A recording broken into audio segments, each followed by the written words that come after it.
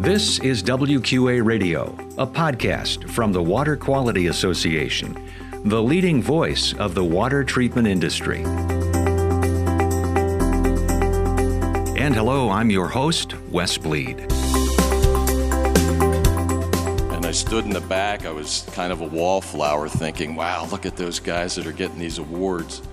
And never in a million years would have thought that I would be honored. In this way, I'm very humbled to be standing here.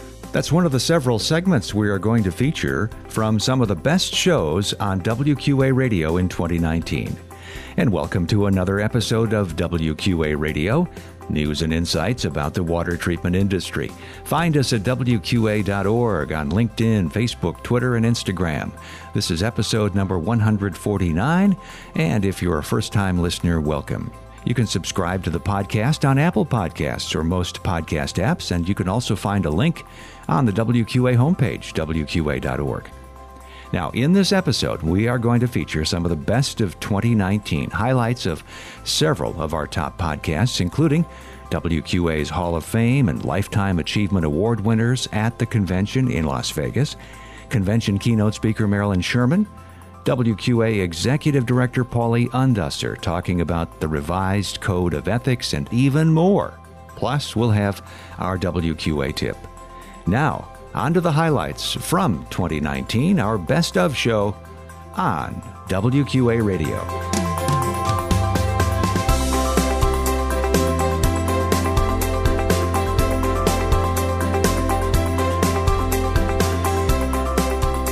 And now we do begin with our highlights from the Leadership Awards given out at convention in Las Vegas. In the following order: Hall of Fame recipients Doug Oberhammer and Doug Herring, Lifetime Award winner Vincent Kent, and Honorary Member Award recipient, the Honorable Richard Gebhardt, who leads Gebhardt Government Affairs, the WQA lobbyist in Washington. You know, it was a bit of chance that brought us all together, where we were challenged and learned, and where our careers and our personal lives were intertwined. How lucky could we be to end up devoting our life's work to water? Thank you for the recognition, memories, milestones, and the great opportunity you gave to me and my family. A satisfying and fulfilling career must include giving back. If ever I did something to earn this award, then I am fulfilled in knowing that I have given back some part of what you all have given to me. Needless to say, I'm very honored to be standing here to be receiving this award. When Chris called me a couple months ago, I thought, that's got to be a mistake. Certainly, this award is not for me. I recall back in '82 when I first got in the industry, I guess it was '83 that I went to my first convention as a dealer, and I stood in the back. I was kind of a wallflower thinking, wow, look at those guys that are getting these awards. And never in a million years would have thought that I would be honored. In this way, I'm very humbled to be standing here to add my name to the list of the great people that have preceded me, that have done so much to bring the industry and this association to where it is today. So I'm greatly humbled. I have to think back to the people that are at my dealership, because we don't get here unless those people are back at our dealerships running our business every day during our absence. They carry on our message, they carry on our brands, and we learn, take things back to them, and they follow through and they make things happen.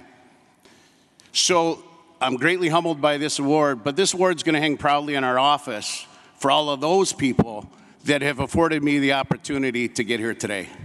What I've learned from being at these meetings and seeing the wonderful things that you all do is that if we're going to solve these problems in the United States, much less the rest of the world, there's not enough money in the world to remake the entire infrastructure of municipal water, centralized water in the country.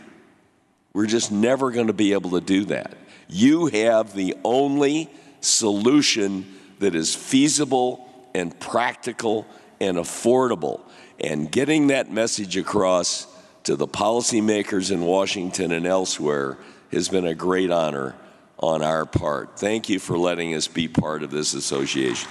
Next up, WQA Executive Director Paulie Undusser joined us to talk about the revised WQA Code of Ethics taking effect January of 2020. So, Paulie, can you elaborate on what's changing and why?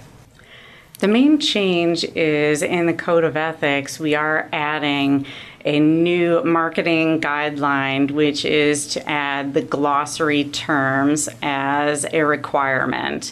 And the reason behind that is WQA wants to protect consumers and the industry by promoting best practice marketing tools. And the overarching part of this is the industry needs to be consistent in what we say to the consumer to avoid confusion. Misleading consumers is one of the biggest things that can hurt the consumer and hurt the industry. And this is a way that we can help and, again, take it to a best practice level. And WQA wants to support that in the best way that we can. Right. And I think it's important to point out, again, especially kind of going back to that earlier point in the conversation about taking advantage of membership, the Code of Ethics, the WQA Code of Ethics, is a very important part of becoming a member of WQA. Absolutely. The WQA Code of Ethics is one of the tangible things that consumers look at that means something to them, that tangibly they can hold on to and say, that's what means something as being a WQA member, that they know WQA members are being held to a higher standard than anyone else that is out there that is a non-member. So it means something to them, and they know they can come to WQA when a member is not being held to that standard, and that WQA has a process for then evaluating members against that Code of Ethics and to take action if members are not being held to that standard, and how we enforce that or deal with that. We also heard from Culligan dealer Bob Borner from San Antonio about his unique background in the water treatment industry. The water industry has been a very rewarding industry to our family, and my grandfather was the very first Culligan dealer in the whole world. And so we have... Really? Yeah, really. He started in 1938 up in Wheaton, Illinois, helping Emmett J. Culligan get in the franchise system launched. It's kind of a long story, but anyway, so we have roots that go way back when. Then my father, Gib Berner, was a dealer in San Antonio for many years, and I went and started helping him, and so did my sister. We didn't really know if we'd be going into the business, but we have, and I've been doing it 42 years now and stuff, and I've seen a lot of evolution, but it's been it's a great career, and it's very challenging. Now we have some younger generation people that are starting to come in and taking somewhat of an interest, and so that's encouraging to us for sure, you know. We featured Shannon Murphy, the president of the Pacific Water Quality Association, and his appreciation for WQRF research. Some of the studies that WQRF is doing near and dear to my heart, which is the point of entry, point of use, or what we call decentralized water treatment, some of the financial benefits for these small communities and what it means to them in terms of getting into compliance right now. If you look at some of these reports out there from the EPA and the different primacy agencies, there are hundreds, if not thousands, of small communities across the United States that are not in compliance still today for contaminants like arsenic, like lead, like nitrates. And these things we can address immediately through our industry and provide a solution, whether it be a permanent solution or a stopgap until they're able to get things going. But these small communities that haven't been in compliance for years, you know, we really need to address those issues and be a solution for them. Our keynote speaker at the WQA Mid-Year Leadership Conference was Dean Heil, the U.S. Department of Labor's Director of the Office of Public Engagement, and he joined us on WQA Radio. There is a dignity of work in every job, whether it be a college job, one that requires a college education, or whether it requires one in the blue-collar areas and one or in the service industries. I think we need to realize that every job has its own dignity to it. And can you talk about, you mentioned the training that's going to be necessary, but do you have a crystal ball that you could unveil for us and scan ahead maybe 10 years? What's the workforce going to look like? I think it's a workforce that's going to be much more nimble. I think people will be moving from job to job, trying to find their way through, and I think it will also require a higher degree of technical proficiencies. We're seeing more and more robotics. We're seeing more and more automation.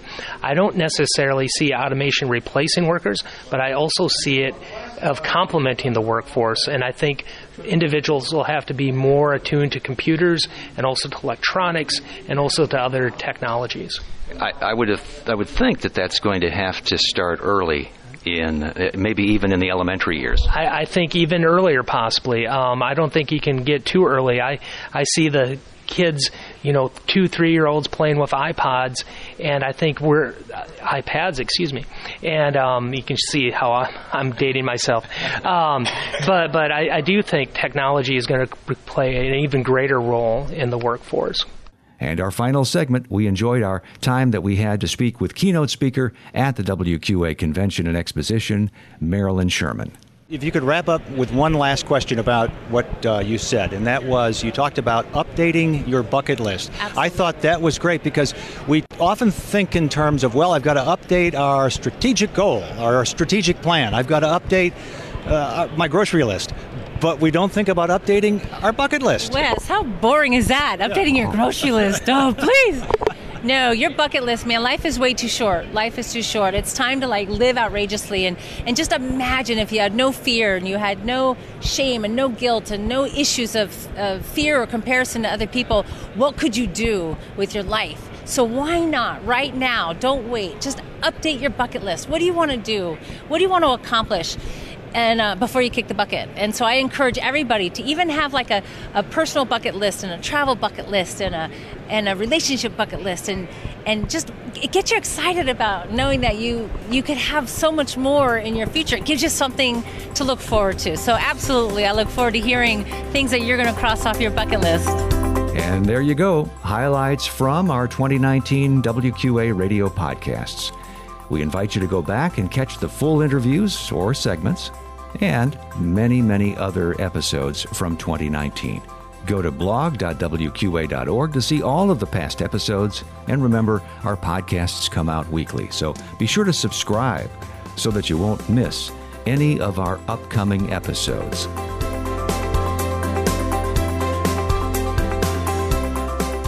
Thanks for listening to WQA Radio, news and insights about residential, commercial, and industrial water treatment. Remember, you can subscribe to WQA Radio on iTunes, Google Play, and Stitcher. Just search for WQA Radio, then hit subscribe. Each new podcast will appear in your podcast catcher or podcast player automatically each week. That's the magic of podcasting. And be sure to rate and review the podcast as well. Learn more about water at WQA.org and learn more about WQA product certification, professional certification, and how you can become a member at WQA.org. This is Wes Bleed. So long from WQA Radio.